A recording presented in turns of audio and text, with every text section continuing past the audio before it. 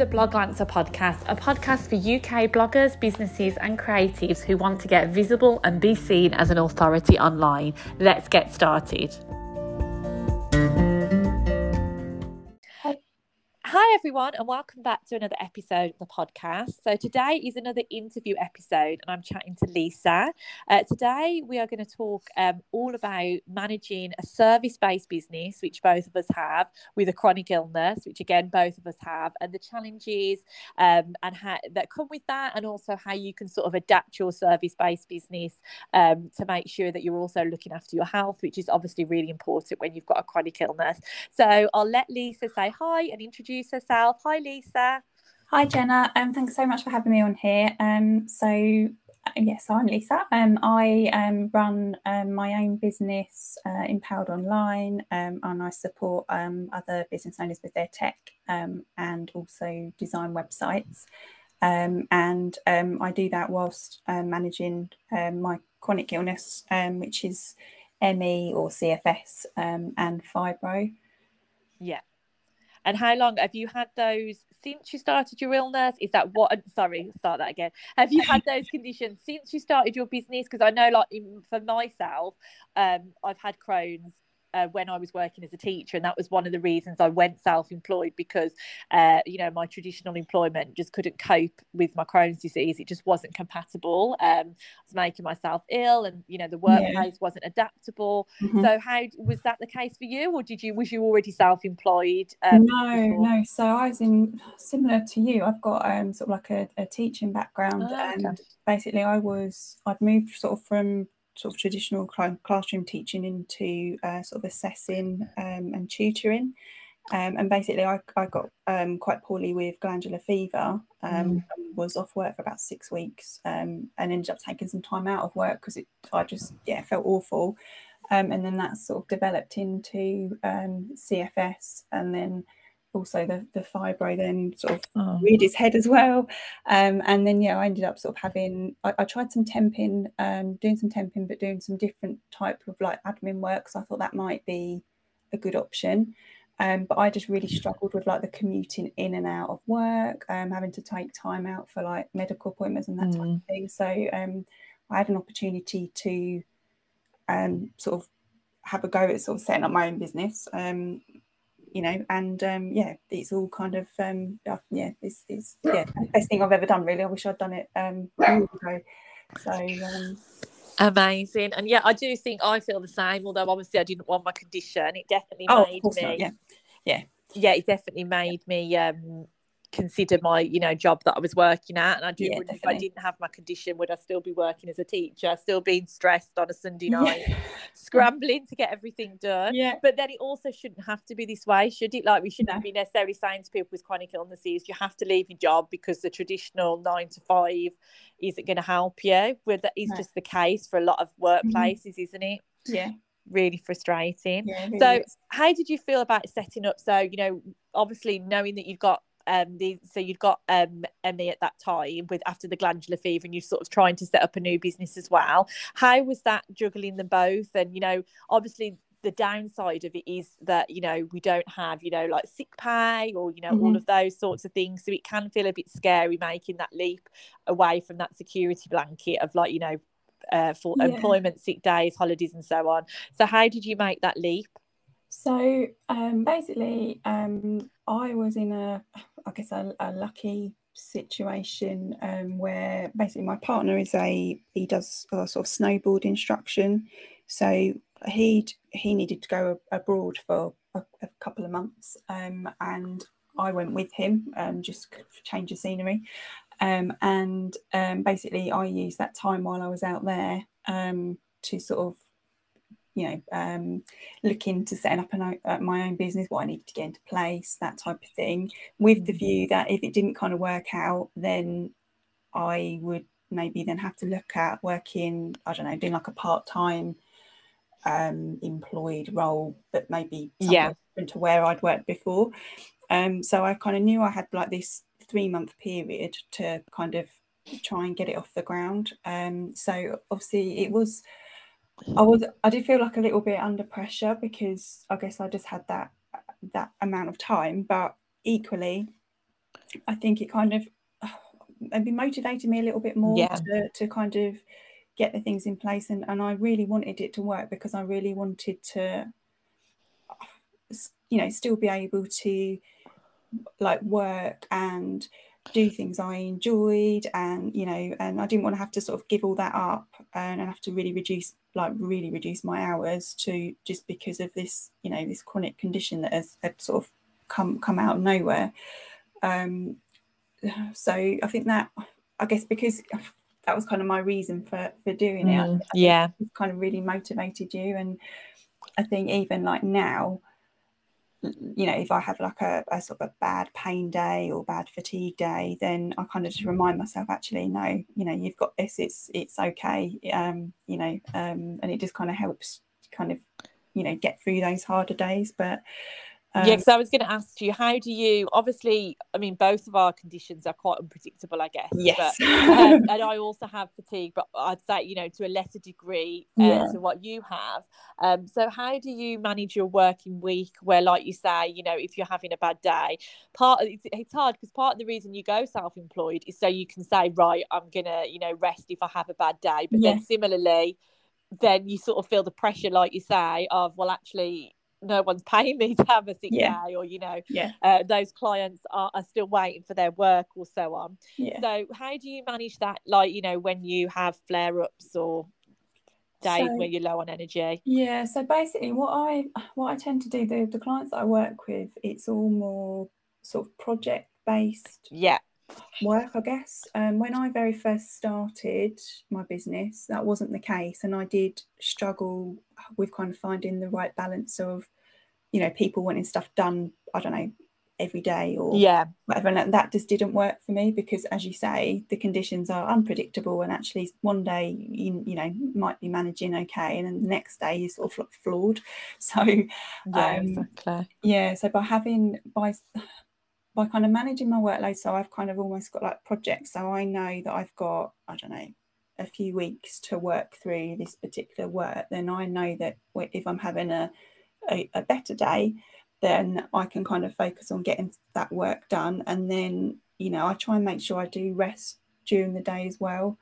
I am guilty. I think I was guilty of this when I was sort of employed as a teacher, that I am a bit of a workaholic sometimes. So I think I have to just keep checking in with myself and reminding myself, actually, no, you've done enough today. You need to go and have a rest now. You need to go and do some self-care now. So I think it's just kind of reminding yourself of those things. And, you know, just because you're having like a better day doesn't mean that, you know, you're suddenly cured or anything like that. It's you know, I mean, you know that sometimes if you then overdo it, it kind of comes back to bite you, doesn't it? So it's just trying to pace yourself and kind of just go at your own pace, really, and sort of know what your limits are, so not to overdo it.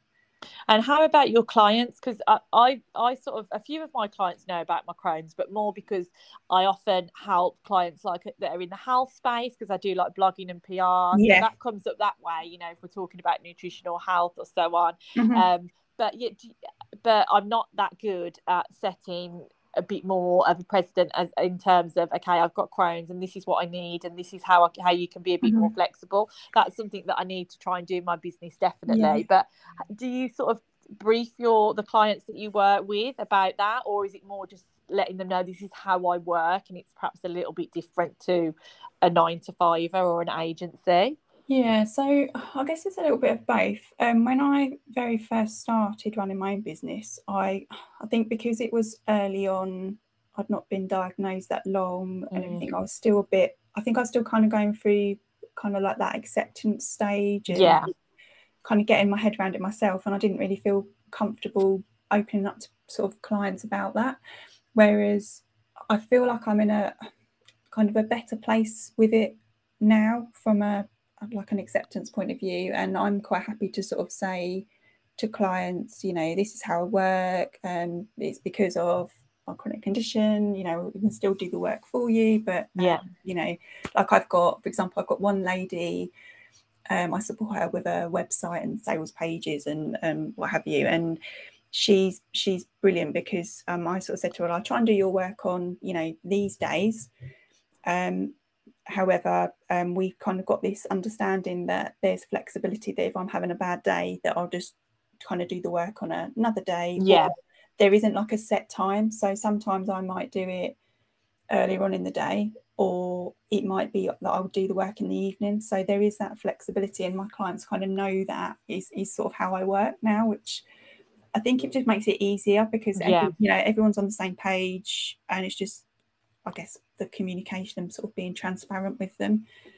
Have you had situations where you've had to speak to your clients because you said, look, literally, I can't make this deadline, I'm really unwell, or I can't get to my laptop, or, have you ever been in that situation? Or because they're so flexible, you haven't had to have that conversation where you've, took on too much and haven't been able to deliver because of, a flare or whatever? Yeah, I haven't not been able to meet a deadline, but it might be that there's just had to be a bit, I guess, because they know there's just been a little bit of flexibility that, I don't know, maybe we kind of have a deadline, obviously, when everything needs to be done by, but perhaps there is, I don't know, like a couple of weeks before we have kind of a check-in. So it might be that one's had to be a little bit more flexible, but then that's kind of why we've got that little buffer in there before the actual proper deadline that kind of can't be moved, if that makes sense. Yes, that makes sense. Yeah, so that's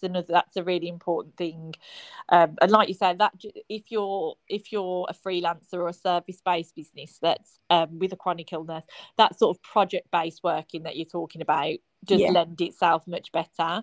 It does, yeah. So that's something I'm thinking about in my business now, because a lot of my work is very reactive, like trying to get someone in a newspaper, or helping someone get a blog post up to date because they need to answer this question from their audience, and that's where that can get more stressful as a freelancer. So I'm starting to think about how I can make my business a bit more project based and that sort of thing, because like you say, that gives you that flexibility, and a lot of the time it's just knowing that you've got the extra time, which relieves the stress rather than actually needing to use it.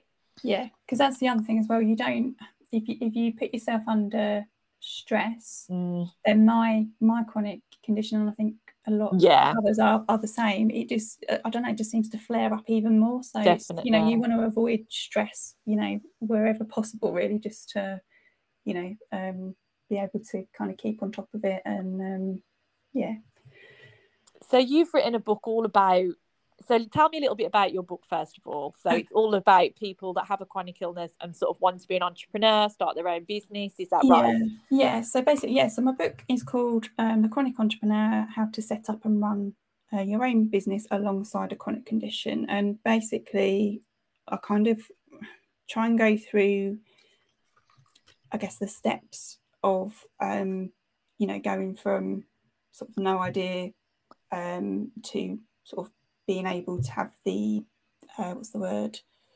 the sort of like the blocks that you can kind of put in place and then actually create your own business. But I've also made sure that there's a whole section on there to do with sort of like looking after yourself and boundaries and self-care and that type of thing, which I think is important for any entrepreneur or any business owner. But I think when you've got a chronic condition, I think it's vital that you do that day to day, let alone when you're trying to run your own business as well. Yeah, definitely. So what advice would you give someone listening to this that perhaps is, new to being diagnosed with a chronic illness, or perhaps are still working in a 9-to-5 but wanting to move over to freelancing? What advice would you give somebody that sort of wants to get started in this world but also has a chronic illness? I would say, I guess the first thing to do is to think about what you what you could do, what you can offer, what you can do, and think about your skills, think about services that, or products that people would want to invest in, but also think about whether, and this is kind of the difficult bit, is think about, is it realistic for you? Because obviously chronic conditions, even if somebody else had that I knew had CFS, we would both probably experience it completely different. So they're so variable, aren't they? So it's about looking at you know, is it realistic for me? Am I going to be able to do this? Is it, you know, is this going to, you know, make my life easier, I guess, and you know, not the other way around. And you know, just think about, you know, once you've kind of got that clear in your mind, then I guess it's just looking at, you know, what things you might need in place. So you know, things like, I guess, insurance, you know, do you have insurance for, like, if you're unwell? That's something I don't have. I keep meaning to look into. Or just general business insurance? I think I've just got general business insurance. Yeah, I was reading that sometimes now freelancers can get sort of like a sick pay, you know, like a sort of sick pay insurance if you're off sick for so many days, which is something I definitely need to look into. Yeah, I think I might have to have a look into that. That's not something I'd actually thought about, so I'll have a look at that. But yeah, I mean, you know, making sure you've registered with the HMRC and people like that. So like all of those sorts of things, you know, and also I guess what's probably most important as well is, you know, where are you going to work from? You know, how can you make sure that you are comfortable? I mean, like for myself, depending on how I'm feeling, it depends where I work from. So like today I'm sat at my desk, but like tomorrow, you know, I might be working from the sofa or from my bed, or you know, so I've got various different kind of bits setups, setups, that's it. You know, that will be able to help me to make sure I can, you know, still do what I want to do. So yeah, I mean, I think, and it's just, I guess, being clear that it is definitely what you want to do. You know, running a business is not for everybody. It's definitely not the easy option, but I do think, certainly for myself, the pros kind of outweigh the cons compared to an employed position. I don't think I would be able to kind of go back to that now. I know, me too, definitely. Yeah, so I think it's just getting really clear on that, you know, thinking about how, you know, how are you going to still make sure you take care of yourself, you know. Do you sort of make adjustments with, because I think one of the things that's hard when you start freelancing is, say that someone says, you know, I can pay you £200 a day or whatever, just pluck that figure out of the air. We sort of think, oh wow, that's amazing, but we don't remember to think, okay, well, what percentage of that do we need to put away in case we're unwell, or what percentage of that, you know, do we realise that we're not going to be necessarily going to be able to do 5 days of £200 because we've got the hospital next week, or so on. So do you have a system where you sort of take account for potential sick days or things like that, or potential holidays? Because obviously your employer does that for you, don't they? But so I guess I kind of worked out for kind of right at the beginning, and I guess I still reassess it kind of month on month. But I kind of worked out what is the kind of absolute minimum that I need to earn a month to be able to sort of, you know, make sure that the bills are covered, and you know, even if I am sick or on holiday or whatever. And then I guess it's looking at, you know, where that income kind of comes from, you know, how many clients you potentially might need to have, and obviously that, again, it differs depending on what you're offering, what sort of thing you're offering. So but yeah, I think it is like the figures is definitely something you probably, well, you do need to be aware of, because like you say, you don't want to be in a position where you kind of end up getting yourself in sort of a sticky situation and you've not got enough coming in, and then because that will just add to stress and obviously, you know, lead to further flare-ups. So which obviously is not the idea of making that leap from like the 9 to 5 to becoming a freelancer, is it? So exactly. Do you use any sort of systems to stay organised on top of things? Like, I'm starting to look into them. I'm very disorganised, actually, because I write things down on paper, but I'm starting to look into things like Asana and different things like that to really streamline, because I can definitely spend